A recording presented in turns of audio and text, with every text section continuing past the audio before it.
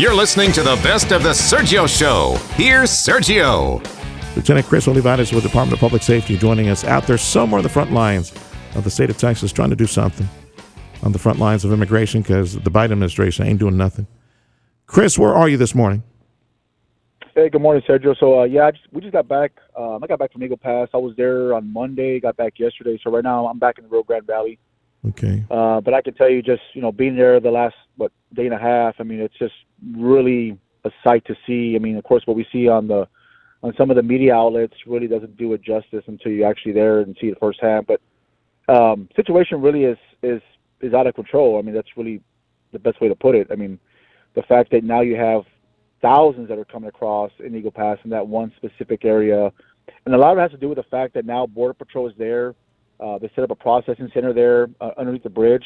Mm-hmm. So that, in a sense, of course, now the illegal immigrants that are coming across between these ports of entry, they know now that Border Patrol is there. They know that now they cross, they're going to get in, they're going to get processed, and more than likely they're going to get released to the country. Regardless if we have our National Guard there or even the concertina wire along the river, it doesn't really help now with that situation because now it just draws them more to this area because now they look for Border Patrol because, like as I mentioned, they're going to get processed and released. So those are some of the challenges that we're facing there in that area right now. Lieutenant Chris Olivarez with DPS. He just came back from Eagle Pass, and you were there closer to all the action, talking with colleagues and friends at DPS and Border Patrol. And we kept seeing back and forth, Chris, the cutting of the wire by someone. I think it was federal agents. Were your friends and colleagues at Border Patrol told to cut the wire to allow those people in? Because they were reporting that as soon as the wire was cut, there was a flood, like a funnel, that was created at that entry point near the river. So, and then, of course, the governor said, put it back, put more wire back. So it was back and forth, back and forth. Can you explain to me what was going on there? Was Border Patrol told to cut the wire by higher-ups, or what happened? Do you know? Right. So I just want to make it very clear. The field agents, the Border Patrol agents, I mean, they're doing tremendous work. Of course, they're under, challenges themselves, right? They're having to deal with, their leadership and also the administration who doesn't support them and what they're doing, and pretty much ties their hands, right? They can't take any type of enforcement action. They want them to accept these illegal immigrants and then process them, where they can't do their normal duties, which is patrolling the river, looking for criminal activity.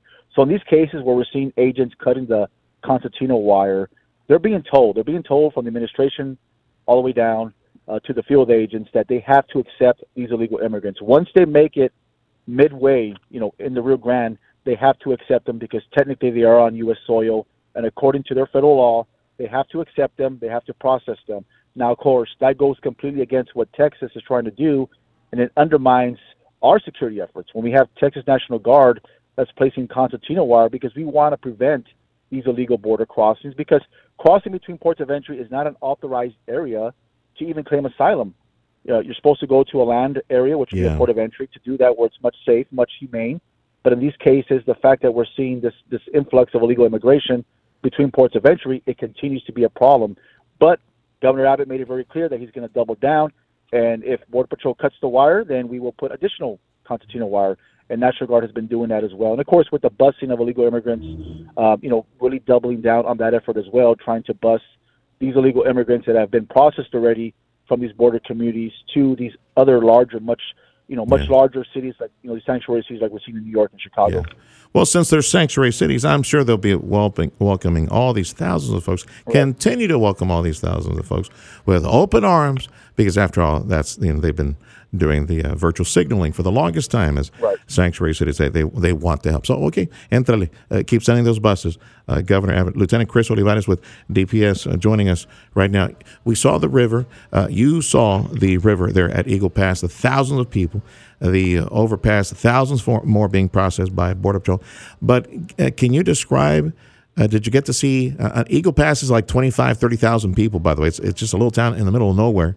Can you describe downtown, shelters, churches, businesses? Are there lots of folks walking around downtown Eagle Pass, just kind of filling up the streets? Can you describe what the city looks like? Well, I mean, of course, the city, as you mentioned, it's a small community. They don't have the infrastructure to deal with thousands that are coming across. The shelters are at capacity, NGOs at capacity, and that's why, as I mentioned, the governor made it very clear that we have to double down, and we're going to send additional buses because of this influx. We cannot allow, illegal immigrants that have been processed and then just let them wander in the streets.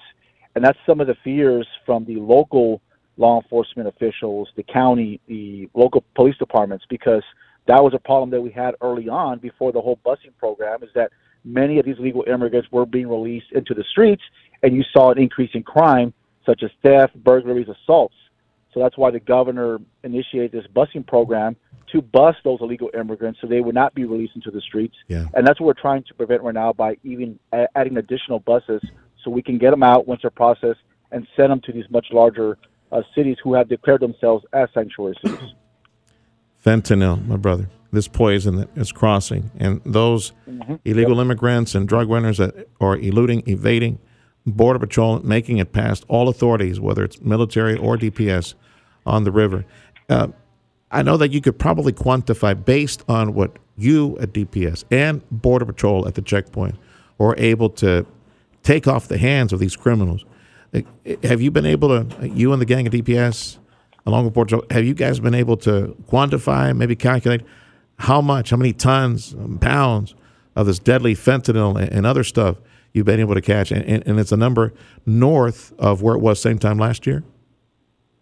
Well, I'm glad you brought up that question, Sergio, because that's a very important question, especially for your listeners, that everyone now is so caught up on the images and all the video from other media showing all these large groups coming across. And, of course, these are individuals that are turning themselves in voluntarily. And that's where all the focus is right now. That's where all the national attention is right now on these large groups. But the problem is, and what we are concerned about as a state, are those public safety and national security threats. What's happening outside of what we're seeing right now across the border? When you have miles and miles of border right now, they're not being patrolled, they're unmanned, because all the Border Patrol agents in that area are being tied up right now to process. So that leaves vulnerable gaps along the border where you have the Mexican drug cartels and criminal organizations in Mexico who are going to exploit that, bring across drugs such as fentanyl and other illicit narcotics, and also criminals, those that don't want to be caught and evade capture. This is the perfect opportunity for them, and that's why they do this. This is a coordinated effort, from these organizations in Mexico. They know to saturate areas along the border because they know it's going to deplete federal resources, and it's going to take more manpower away from the river. Our state troopers in the state of Texas alone have seized over 431 million lethal doses of fentanyl. That's enough to kill every man, woman, and child in this country. That's just one agency, not taking into account what Border Patrol seizes or other local and county law enforcement agencies. Wow. These are drugs that are coming between ports of entry, not at the ports of entry, because our troopers don't work at ports of entry. These are drugs that are being seized that have made it past checkpoints, made it past ports of entry, or even between ports of entry. That shows how serious this threat is, that we really need to focus on those threats as opposed to what's happening right now where we see these individuals that turn themselves in voluntarily. That's what concerns us right now. Man, so I'm just going to take a guess here. I mean, if you guys at DPS have been able to capture 431 million doses, man, you stack on top of that at the bridges, CBP, and Border Patrol, what they're able to catch, and local authorities, sheriffs, man, easily, I bet you it's well over 1 billion doses of fentanyl. Absolutely. If you talk to any border official, they can even they'll say for themselves they're only seizing maybe 10% of what's coming across at the ports of entry. There's really no data or metrics to put in place to actually determine how much drugs are coming across at the ports of entry. But when you see these large seizures of pills, thousands of pills that are being seized at the ports of entry, that only means one thing: that more of this deadly drug is being manufactured and being brought across the border. Yeah. And they're only catching a very small percentage of that. Lieutenant Chris Olivarez, DPS, joining us. Back in the Valley was in Eagle Pass, that mess that we have in Eagle Pass. And let me tell you, friend, we have an equal-sized mess, and it's just a much bigger market here in South Texas. We have thousands of people crossing the border illegally being encountered by Border Patrol. And DPS is trying to help as backup. And for anyone asking, and I'll just throw it out there, look, because I see DPS units all over the place. You guys trying to help out Border Patrol. I go to one of the big, pretty hotel places where Florida Department of Public Safety are there. Texas Parks and Wildlife are stationed there to try to help out DPS and Border Patrol. How is Texas DPS, how is Florida DPS, and Texas Parks, how are you helping Border Patrol? What do you do day to day, Chris? Well, this has been an all hands on deck operation with Operation Lone Star, and we've had so much support from other out of state agencies, Florida, as you mentioned, Iowa, Georgia, Nebraska, the Texas Parks and Wildlife, the game wardens. They've been with us from the very beginning. They patrol the river. They work ranches or brush operations with our tactical teams as well as Border Patrol, BORTAC. But our Florida, even for example, Florida State Troopers right now, they're paired up with our state troopers working the highway corridors that are used for human and drug smuggling. This morning, actually right now, I was working this morning with Border Patrol out in the field, working along the river in these ranches, and we have Florida troopers actually helping us. So all the support that we have right now has been tremendous, especially not just from law enforcement, but even the public. The public is aware of what's happening right now, and this concerns them, and it impacts them as well, especially in these border communities. So the overwhelming support that we have right now in Texas is tremendous, especially with all these other agencies that are helping us, National Guard, and it's all for one cause. We're trying to prevent illegal activity, prevent the threats to our communities as well as the state and the country, and that's why it's so important to have the manpower out there, while others, especially Border Patrol, is dealing with this influx that's coming across the borders every single day. All right. Thank you, Chris. Be safe out there, you and the crew, and thank you for what you're trying to do every single day. Lieutenant Chris Olivarez with the Texas Department of Public Safety. This is the Sergio Show. He's on the front lines of our immigration mess right now. Griff Jenkins, Fox News Television. Where are you this morning, Griff? Hey, Sergio, good morning. I am still in Eagle Pass, Texas, right here along the riverbank, about to get ready to do a hit for the Fox News channel. And, this has been ground zero here in El Paso for the migrant surge. And, Sergio, the big takeaway, and you understand this well, I've been trying to sort of convey it to the rest of the country. When you see these numbers, and make no mistake, these numbers are higher than they've ever been. We just had this 11,000 migrant encounter day, which is the highest on record that anybody can remember. Mm-hmm. But when that happens, it creates this distraction, which is every cartel's dream. Because here in Eagle Pass, the officials tell me off camera, they've got more than 60 miles of unpatrolled border, which is due to the fact that the 90+% of the manpower, which amounts to about 45 to 50 agents in the Eagle Pass area on any given day, they're busy, those agents, Border Patrol agents, are busy processing migrants because they have so many coming and they can't be out patrolling. And so that is a real concern because they have no idea what could be getting through, Sergio. Yeah, and they tried putting some razor wire in the area as well, right? And then I saw these reports of it was Border Patrol, it was the feds being told to go in there and cut the wire, right? It's like the state of Texas is pulling on one side, and you got Border Patrol and CBP being told to do something else on the other side. It's a back and forth. So tell me about that encounter and the flood that we saw at that opening with the razor wire. Well, and as always, you're spot on, and it's a real situation, Sergio, because as you know, back when this crisis began, right after President Biden took over in the early spring of 2021, Texas Governor Abbott stood up Operation Lone Star, dispatched Texas DPS, has taken so many measures to include busing migrants to cities like New York to make sure they understood just a snapshot of this problem. Now, we've gotten fast forward to the current moment today, you've got miles of razor wire lining the banks of the Rio as a deterrent. But it's not working. And what we had yesterday, which was quite a dramatic moment that played out for several hours on my live hits, was we had a group of 300 plus that had crossed the river, most of them from Venezuela. It was in 98, 99, 102 degrees at one point yesterday. And women with small children were on the other side of that wire trying to get through, getting hung up, and it turned into a humanitarian crisis situation. Yeah. And the Border Patrol agents at that point had no choice, to be honest, other than to cut the wire to try and get it under control, because we were going to have an even worse disaster as the migrants kept coming, because it's become like a conveyor belt I've described as almost with Amazon-like efficiency. Yeah. I got about 40 seconds left, Griff. again, in Eagle Pass. Griff Jenkins from Fox News in Eagle Pass. What's it like in the city? Is there a train of buses coming in, taking people away? I mean, I can't imagine these tens of thousands of people just flooding the city right now. Well, from Eagle Pass residents, they'll tell you they've never seen their city so overrun. Every resource from hospitals to 911 responses, ambulances, absolutely strained to levels they've never seen, and that's not a good thing, Sergio. Yeah, thank you, Griff, for your report, and continue providing us the latest. It's like Fox is the only one, Fox and a few other networks providing information. Only the so-called conservative media. It's real media right now. Griff Jenkins from Fox News. Thanks, Griff. This is the Sergio Show.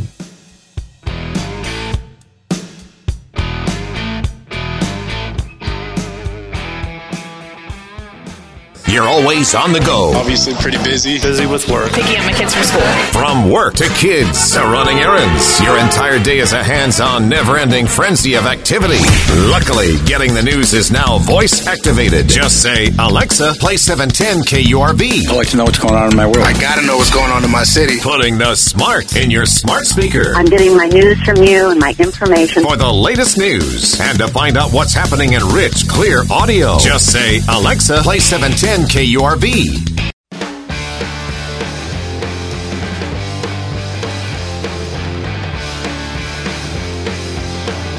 You're listening to the best of the Sergio Show. Here's Sergio. With the National Border Patrol Union, Brandon Judd joining us again. Mr. B, appreciate your time today. Single day, thank you. Single day record, 11,000 illegal immigrants encountered by Border Patrol. You know, I thought we were going to reach that number back in the days of, the end of Title 42. We got really close, but we finally hit the record, 11,000 on a daily mark. The majority of this flow, where did it go, Brandon, along the southwest border? Well, everywhere. It's not just one single location. Del Rio got hit the hardest, but when you look at, when we say got hit the hardest, you're looking at a little over 2,000. RGV was right there. Tucson was right there. And that's one of the problems that we're looking at today is this is not what happens in the past. Normally we have one or two locations that get hit really hard. Right now we're seeing it across the entire southwest border. El Paso, Del Rio, RGV, Tucson, San Diego. We're seeing it everywhere, and that is unprecedented. Everything about this is unprecedented, but this is post-Title 42. This is exactly what we expected. The reason why it didn't materialize right when Title 42 went away is because the criminal cartels recognize the politics in our country. They recognize the ebbs and flows, and they knew that every single media outlet was covering what was going to happen. So they scaled back. They stopped people from crossing the border illegally. But now that attention has died down a little bit, now we're seeing exactly what we expected post Title 42. The jobs being provided up northeast New York to the Venezuelans, that it's Venezuelans who cross the border at a specific time, like before a certain time, and that message I don't think made it all the way down to South America. And I'm wondering if now that they hear that like almost a half million Venezuelans will be given a chance to work pretty soon, I'm wondering if that's creating a huge magnet for more folks desperate to leave Venezuela. Well, it is, and the reason why is because even though that somebody crosses the border illegally right now, even though they might not be eligible for a work permit right now, they know that all they have to do is stay here for a year, and now work permits are going to come for them, because that's what this administration does. This administration, they might say, okay, everybody that crossed the border illegally before July 31st, they'll be eligible. But in a year from now, they're going to say, okay, well, now everybody that crossed the border illegally before this date are eligible. And so they just keep kicking the can down the road. And so, yeah, it is that magnet, knowing that all you have to do is get here, wait here for a little bit, and now you're going to be given those work permits. That's what always drives illegal immigration. Every single time that you hear talk of amnesty, you see an uptick in illegal immigration, because people know that even if I don't qualify for amnesty this time, there's going to be another amnesty down the road. Mm-hmm. Brandon Judd with the National Border Patrol Union. What is the going rate right now? The cartels charging these illegal immigrants to cross the border. What's the how much money are these people making per head? Strictly depends on where you're coming from. If you're coming from Venezuela, you're looking at around $5,000. if you're coming from China, if you're coming from the farther away you come from, the more it goes up.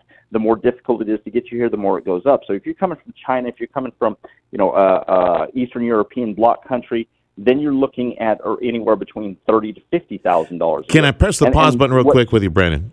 Okay. Yes. The cartels, are they involved in the entire route from, let's say, Europe or yes, Africa or China? Are they involved from point A all the way to point Z? Somehow involved? Were they able to collect all this? How is that possible? Yeah. So they now have, because it's organized crime. That's what cartels are. Organized crime now have tentacles throughout the entire world, whereas they used to operate solely in Mexico. Now these are transnational criminal organizations. These are organizations. So Mexican cartels, they have ties with European cartels. They have ties with African cartels.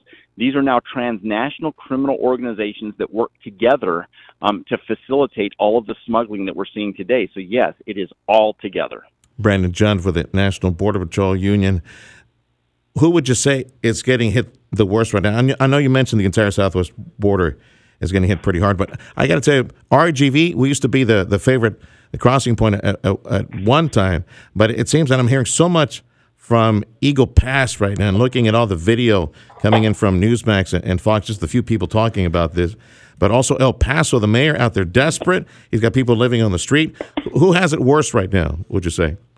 So it's everywhere. Again, you're looking at, is 2000 worse than 1900? I mean, that's we're splitting hairs. That's what we're looking at. And so it's everywhere across the southwest border. And like I said, it used to be just one location would be hit really hard, and we would be able to deploy resources to that one location to deal with it. Now we can't do that. We can't deploy resources. We can't even deploy resources from our northern border because we're getting hit on the northern border as well. What? Oh, yeah. What's happening up there? No one is talking about that. It's not the thousands that are happening, but when you are apprehending up on the northern border, when you're apprehending, around 500 per day, but then it triples to 1,500 per day, that is a huge increase, especially when you consider that less than 10% of our resources are up on the northern border. But the point is it's everywhere. It's not just in one single location. We can go back year upon year upon year upon year. Maybe RGV is getting hit really hard, and so we deploy resources to RGV. We take resources from Yuma or San Diego, deploy them to RGV. We can't do that anymore because it's everywhere. But it's a little easier, would you say, like in RGV, San Diego, Tucson, compared to Del Rio and Eagle Pass. They're in the middle of nowhere, way out there, small communities with hardly any resources. And I know they have DPS and the Guard trying to help out, which begs the question, from your perspective, is the state effort with the Guard, with Department of Public Safety, is it helping? Are you guys able to work together on this? Because I see on the federal side them cutting the razor wire, and then on the state side them deploying razor wire. So which one is it? We're like back and forth right now, thanks to this administration. Look, I am going to give Governor Abbott as much credit as I possibly can. He has done everything in his power that he can do. He has deployed the razor wire to try to deter people. But the moment they realize that all they have to do is dig under the razor wire, build a ladder that goes over the razor wire, what that razor wire becomes is a speed bump. That's what it becomes. But he's doing everything that he can in his authority. I believe he just declared an invasion. So he's ramping up to start taking people into custody and individually sending them back. Now, whether that holds up in the courts, it'll be interesting to see. But I think that Governor Abbott is doing everything that he can. We need that fight. We definitely need that fight in court. Absolutely. That's the only way to keep it in the headlines and maybe wake up all these dinosaur networks, not ABC, NBC, CBS, not focusing as they should right now. So the problem is the worst it's been, period. Like right now, we have a single biggest encounter day, 11,000 illegals. I'm wondering if maybe we're going to break that record here pretty soon. We are. We're easily going to break that record.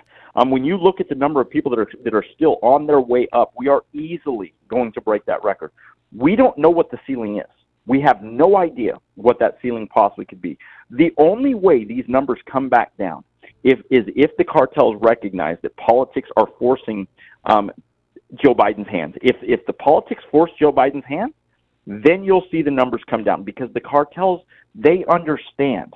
They understand what the politics are in the United States, and they will work in those ebbs and flows. They will work in what will allow them to generate the most profit. If President Biden is forced by his own party to take a different stance and shut the border down, you will see the cartels gear back. They always do it because they're all about making money. And smart businessmen, and whether we like them or not, they are very intelligent business people. Yeah, you see that in the profits they're generating. They know what they need to do. And so the only way that this is going to stop is if Democrats themselves start saying this has got to end. If the Democrats don't say that, it will never end. And we don't know what the ceiling is if they don't do it. Hold your head high, Brandon. You and all the crew on the front lines, thank you for your service every single day. From National Border Patrol, Brandon Judd. This is the Sergio Show.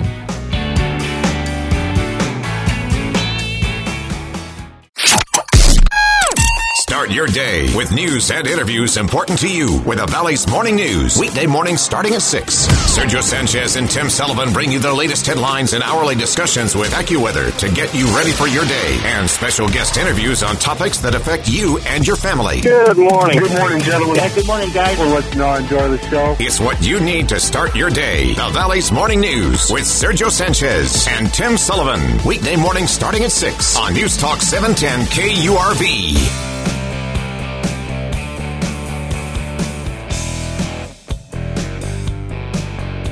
You're listening to the best of the Sergio Show. Here's Sergio. Let's talk debate again. Jorge Martinez, my buddy Georgie from the Libre Initiative. He was there, Simi Valley, at the Reagan Library last night. So good to talk to you again, Georgie. So where were you seated last night during the debate?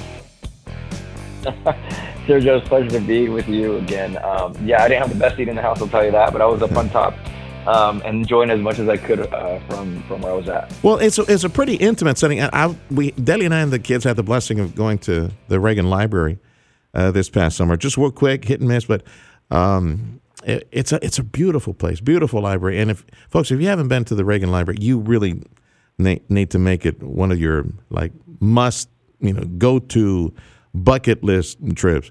It's worth it, every corner of it. But it's very intimate where that plane is. Even on the second level, it's still pretty intimate. So, real quick, your thoughts. Who won last night, Georgie? Look, I thought overall it was a good debate. I think that Governor Ron DeSantis did probably really well over everybody else. Did better than I think the first debate. He connected with people. He shared a few stories, examples that he's folks that he's met in the campaign. The cycle, talked about his wins in Florida. I also thought Vivek Ramaswamy did a good job connecting with people at home. He mentioned his story of his father losing his job after years of working for the same company, and his mom having to take 2 or 3 jobs to make ends meet. And I think that's where a lot of Americans right now are at, because the economy under Joe Biden has been really bad. The economy issue, pocketbook issue, it's very relevant to everyone. And I think these Republicans, they need to prioritize that message. But the Biden border mess, man, I don't know. I commented on this earlier. I don't know, Georgie, if people see, I've been told many times by all these radio and communication consultants, about 30 years now, they said, never assume that the audience knows who you're talking with, number one.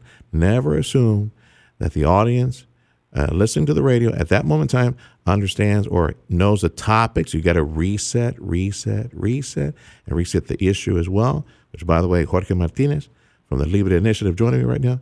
We're talking about the debate last night. And on the issue of border security or lack thereof with Joe Biden, I don't think that a stage full of Republicans did a good job in connecting the mess, connecting the dots back to Joe Biden. I didn't see it. I did not hear it last night.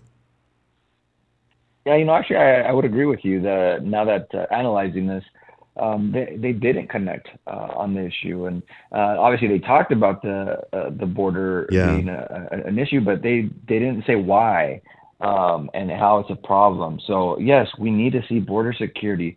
The reason being is because, look, we are a nation of laws. We need to obey those laws, and let's first start enforcing the laws we have in the books. And you know what? We are also a nation of immigrants. I'm an immigrant. I was born in Mexico and came to this country. My parents were farm workers in Central Valley of California. I now have the blessing of living in the Rio Grande Valley because I have a lot of family there.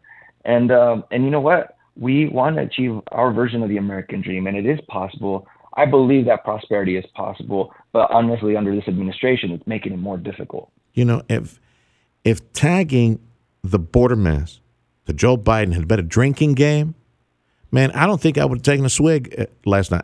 And I'm not a drinking person. I don't even think anybody would have gotten a buzz because I don't think the Biden name was tagged to the border mess at all last night. What a missed opportunity. And I blame the national leadership at the Republican Party. Ronna McDonald, whatever her name is, she and all the leadership at HQ for the Republicans, they suck at messaging, the Republicans do. And they failed. Look, they were attacking Donald Trump. Had this been a drinking game and you take a swig every time Trump is mentioned, dude, I probably would have died with alcohol poisoning last night. It had been a drinking game with Biden, not even a buzz from that. They really suck at messaging, these Republicans, and they have the solutions. We need to move away from this lunacy, this craziness, this modern Democrat Party. No policing, no border security, and then on top of that, all the cultural revolution, the crazy, and all this crap, and sterilizing children and cutting up their genitals, and it's just crazy. That does not come from the Republicans. And these guys suck at messaging. My goodness, Georgie, I don't know what's, unless, maybe Ronna McDaniel, she hires a consultant and gets everybody to focus next time during the third debate that will take place in Miami, more of a Latino community. I'll give you the final thought, Georgie.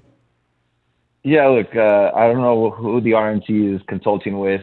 I can tell you that behind the scenes over here, it was also somewhat of a mess as far as the organization of everything, how everything was moving. But I can tell you this, that according to the Libre Institute, our sister organization, we conducted a poll of Hispanic voters around the country, and 71% of Hispanic independent voters believe that the country is headed in the wrong direction. And I agree with that statement. So we have to have the ideas that are going to turn this country around, where you and I are going to be able to work hard, get ahead in life, prosper. And you know what? We can't do that if government is in the way. And that's what we're seeing under Joe Biden, where he is spending trillions of dollars, sending it to other countries when we have our problems here at home. And you know what? We need to limit the growth of government and spending. It's going to be up to groups like yours, and I wish we could copy-paste groups like yours, because these Democrats are gambling that by allowing them easy access, the illegal immigrants allowing them easy access to the country, that they will vote near future, their children, they might vote for the Democrats. They're gambling on that. But people coming in from Cuba who suffered under communism, people coming in from Venezuela suffering from modern communism and heavy-handed government centralized decision-making, they've got a different point of view. We need organizations like yours and similar organizations to shore up and start and reemphasize the fact that liberty is the reason that they came, and liberty is what they need to protect if and when they go back to they go to the polls and have a decision on local elections. But that's a conversation for another time. Georgie, again, thank you for your time and continued success. That's Jorge Martinez with the Libre Initiative. This is the Sergio Show. Medical reports recent showing that folks getting vaccines, the COVID vaccine, or by extension, other vaccines, those numbers going down, and folks not too excited about going out there getting a COVID-19 vaccine. Dr. Jeanette Neshwat is following these numbers So do you blame the helter-skelter, crazy, emergency situation of COVID, and then we're finding out later of some of the side effects?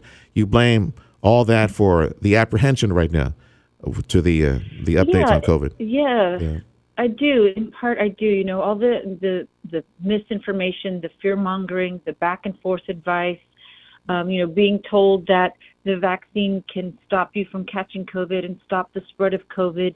Yes, you do need a mask. No, you don't need a mask.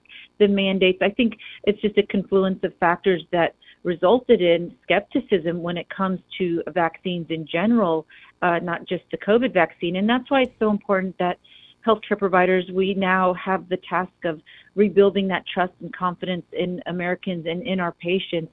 I can understand, when it comes to the COVID vaccine, but majority, all of the other vaccines that we have had for many, many years, like the measles, mumps, rubella, pertussis, your tetanus vaccine, your hepatitis vaccine, these are really, really, truly incredible life-saving vaccines that literally stop disease, stop you from having an infection, and stop you from spreading infection. But when it comes to COVID, with the pandemic lockdown, unfortunately, there were some serious mishaps, and that's why it's important to talk to your doctor, get your information from your trusted healthcare provider, not social media, not from your friend or your neighbor next door, because it's not a one-size-fits-all when it comes to your health and when it comes to vaccines. Like, for example, the COVID vaccine. We have a new booster that's out. Who's going to benefit the most from that new COVID booster? For most people, it's the high-risk senior citizens, elderly, who have underlying medical conditions like heart disease or lung disease, diabetes, obesity, or a weakened immune system. Those are the folks, that's the group that we really, truly need to focus on because, from my experience, having taken care of thousands of COVID patients on the front lines here in New York, those are the group of patients that I've had that really struggled the most and had lost their lives, not the younger population. And mercifully, Dr. Jeanette, by the way, Fox News medical contributor Dr. Jeanette Neshwat is my guest. We're talking about vaccine hesitancy as a result of COVID and the emergency situation, and you got to put it in the market, and then it's afterwards that we find out some of the side effects and the mistrust that has created. But mercifully, COVID in general for the population, for kids, for teens, for healthy people, is really not an issue. It's like a cold. It's like hardly an issue at all. Some people don't even know that they get reinfected. Mercifully, we're not dealing with a nasty pathogen that continues to kill by the hundreds of thousands. So the critically ill, folks with pre-existing conditions, compromised immune systems, all those folks have the benefit of that new vaccine. I shudder to think what it would be in a separate situation. But just curious, Dr. Neshwat, has anyone run the numbers, maybe in polling data, on the mistrust of vaccines for other vaccines, like the typical vaccines that folks tend to benefit from? How bad is it? How much has this mistrust wormed its way into the medical community and the population? Yeah, that's a good question. So this recent poll showed that up to 25% now had questions about the MMR vaccine, for example, measles, mumps, rubella, that's been around for so many years. And we cannot now use our hesitation towards COVID towards these other vaccines that have been around for 50, 60 years. We have hardcore data and research that shows these other vaccines, hepatitis, tetanus, diphtheria, pertussis, measles, mumps, rubella, they truly, truly make a life-changing difference. For example, mumps can cause infertility, and the vaccine has been shown more than 99% effective. Measles can cause inflammation of the brain, blindness, hearing loss, pneumonia, and that can be stopped and prevented with the MMR vaccine. Here in New York, 2-3 years ago, we had an outbreak of measles because of parents not immunizing their children, children coming in from overseas, not being vaccinated, spreading to others. So I can understand the hesitation with the COVID vaccine. It's new. We were in a hurry. It was a pandemic. It was a crisis. We didn't know what was going on. But you cannot apply your hesitation to the COVID vaccine to all these other vaccines that have saved lives and that have changed lives. Yeah. Especially when it comes to MMR, polio, hepatitis, that can be deadly. Yeah, understood. And we've been giving it for many, many years. And so talk to your doctor and stick to the science, because obviously that's not what we did when it came to COVID. But let's not allow the hesitation and the bias and the misinformation and the distrust trickle down understood. To, and, I think part of the problem, Doc, is the iron-fisted, heavy-handed approach by the Biden administration, trying to force all industry, all workers, and then in the end, by court edict, only force soldiers, for example, to get the prick, and then kicking those people out. All this just created all this hesitancy and pushback. That was terrible. Yeah. Yeah. One poll that, and I'll leave you with this. 2 weeks ago, it made such an impression. The vaccine hesitancy has branched off into pet vaccines, where some owners saying they don't even want to give their pets like a rabies vaccine. Oh no, you better think that one twice. Right? That's real dangerous. Yeah, that is extreme dangerous. Right. 99% of people, if they are bit by a fox, a bat, a rabid dog, oof, you will lose your life. You will die from rabies. Yeah. So you must you've got to vaccinate your pets. Make sure to speak even to your pets vet. can get diseases and pass it on to humans. So that is actually extremely dangerous. Yes.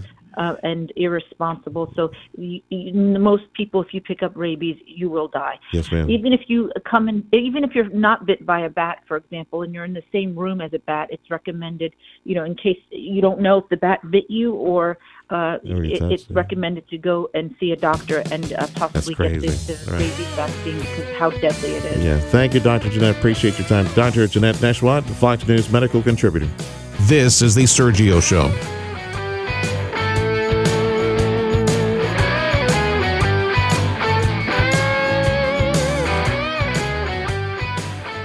News Talk 710 KURV. When news breaks, we break in. Breaking news. Stay alert and listen to the weather forecast. We need to be aware and alert to what's going on. Breaking news means it's happening now, and we mean now. Breaking news underway right now. Breaking news on News Talk 710 KURV means we're bringing you the news as it happens. We have an active shooter, multiple gunshot victims. In this particular instance, we are in receipt of information. When news breaks, we'll break in. Count on News Talk 710 KURV and KURV.com.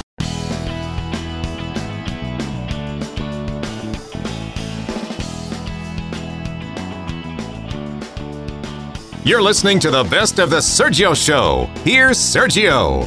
From the Vannie Cook Children's Cancer Hematology Clinic, Rio Grande Valley, our friend Vicki Guerra from Vannie Cook. And since this is Childhood Cancer Awareness Month, we want to shine a light, put in the spotlight our family at Vannie Cook. Vicki, thank you for taking our call today. For folks who are new to the Valley, and we always have new folks showing up to South Texas, tell folks real quick the 2-minute elevator pitch. What is Vannie Cook, and how you and doctors and social workers and nurses, how you guys are working so hard to save all these babies in South Texas. Tell us about Vannie Cook. Well, good morning. Thank you for having me on today. Simply put, the Vannie Cook Children's Cancer and Hematology Clinic is the only clinic in the Rio Grande Valley whose doctors are here living with us in the Rio Grande Valley and are available to our patients 24 hours a day, 7 days a week. And we treat children who are suffering from cancer, serious blood disorders from all over the Rio Grande Valley. And most importantly, not one child is ever turned away for inability to pay. So every child who is referred to us or, walks through our doors, they are treated and are, given the best treatment possible for a chance to be cancer-free. In over 2 decades of work in the Rio Grande Valley. Yes, 22 years. Right. Más o menos, Vicki, how many kids are we talking about that have been saved and, of course, continue their follow-up treatment on a yearly basis? So in these 22 years, we've treated approximately 12,000 patients.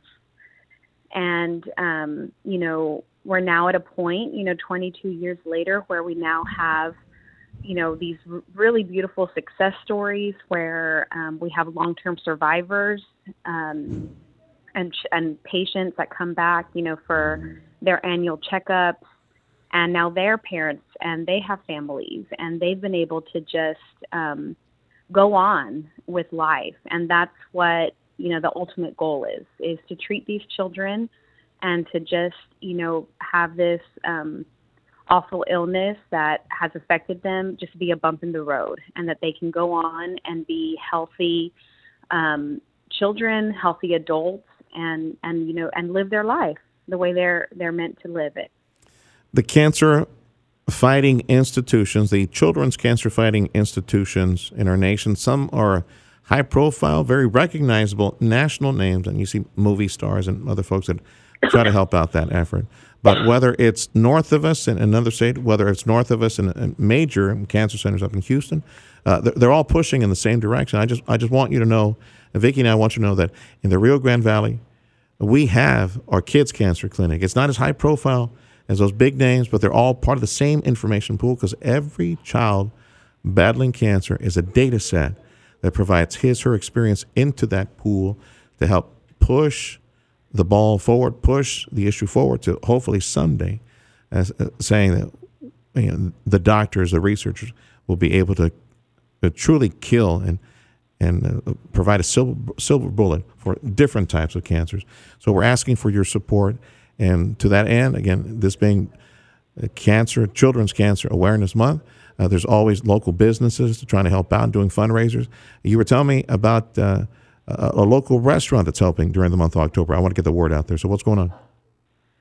Yes, so Komori, all of the locations across the Rio Grande Valley, so that's the Komori sushi restaurants, and then also Mori, which is located at La Plaza Mall. They have just launched a special sushi roll called the Golden Roll. Gold is the color of childhood cancer, and they're going to extend that through the month of October. So we're super excited to be able to have Maury join us and do this, for the kids, and have this, really delicious sushi roll that all the proceeds are going to come back to the clinic through an organization called Friends for Hope, which fundraises and raises awareness just for the Vandy Cook Clinic. And again, only specifically that golden roll at Komori. Golden roll, yes. Order the golden roll. Okay, I'm going to put you on the spot. Do you know what's in it? Yes, there's shrimp tempura, there's crab, avocado, cucumber, and it's rolled. You can either have it tempura fried, so it can kind of look, gold on the outside, or it can also be wrapped in the, yellow gold soy paper. So it's fresh and it's yummy. I'm there. And all the proceeds, come back to us. All right, and only during the month of October, then, from October 1st to 31st. At the Komori restaurant. So starting now. You can, starting now. Okay. Today. Okay. Yeah, starting now, and then it'll go through the end of October. If you have a local business, restaurant, any type of service provider, if you'd like to help the Vandy Cook Children's Cancer Clinic, like a few days back, we had our friends, Javi was in here with Burns Motors. Yes. They were they have a campaign where they're making a financial donation with the sale of every vehicle, used or used vehicle, every vehicle, for a certain amount of time. They'll be providing a financial donation for every single vehicle to Vandy Cook. So if you have a business that can help in something like that, like a gift with gift, or just every single dollar of a specific purchase. Sometimes you get burger joints that provide coupons for a financial donation. Like you get $1, $5, they'll give a coupon for free foods, things like that. Please call my friend Vicki Guerra at the Vandy Cook Children's Cancer and Hematology Clinic here in the Rio Grande Valley, and let's set up the campaign. So you told me about the campaign for October. Is there another one for November, December on the calendar you want folks to know? We don't have anything completely set, for the rest of the year. There's always things in the works. Okay. And, of course, we, in February, of course, we're looking forward to our radiothon with you guys. So there's always ways to support year round. And as soon as, another campaign or another major event comes up, we'll be sure to let the listeners of KURV know. Please text me. We'll get you back on here. Thank you, Vicki, and a hug. Thank you. Hug and a kiss to everybody at the Vanny Cook Children's Cancer Clinic of the Rio Grande Valley. Friend, if you have a business, a restaurant, anything you'd like to provide, like a gift with purchase, or if somebody gives you cash for the clinic, you give them a coupon for free food or free dry cleaning or something like that. Call Vicki at the Vanny Cook Children's Cancer Clinic. Get it set up for a specific month. It all adds up. It all adds up, amigo. So please, let's do our part to fight kids' cancer in South Texas. All the money that's donated here in South Texas, it stays here for our kids, for the cancer medicine, cancer medical care piggy bank for kids here in South Texas, Vanny Cook. This is the Sergio Show.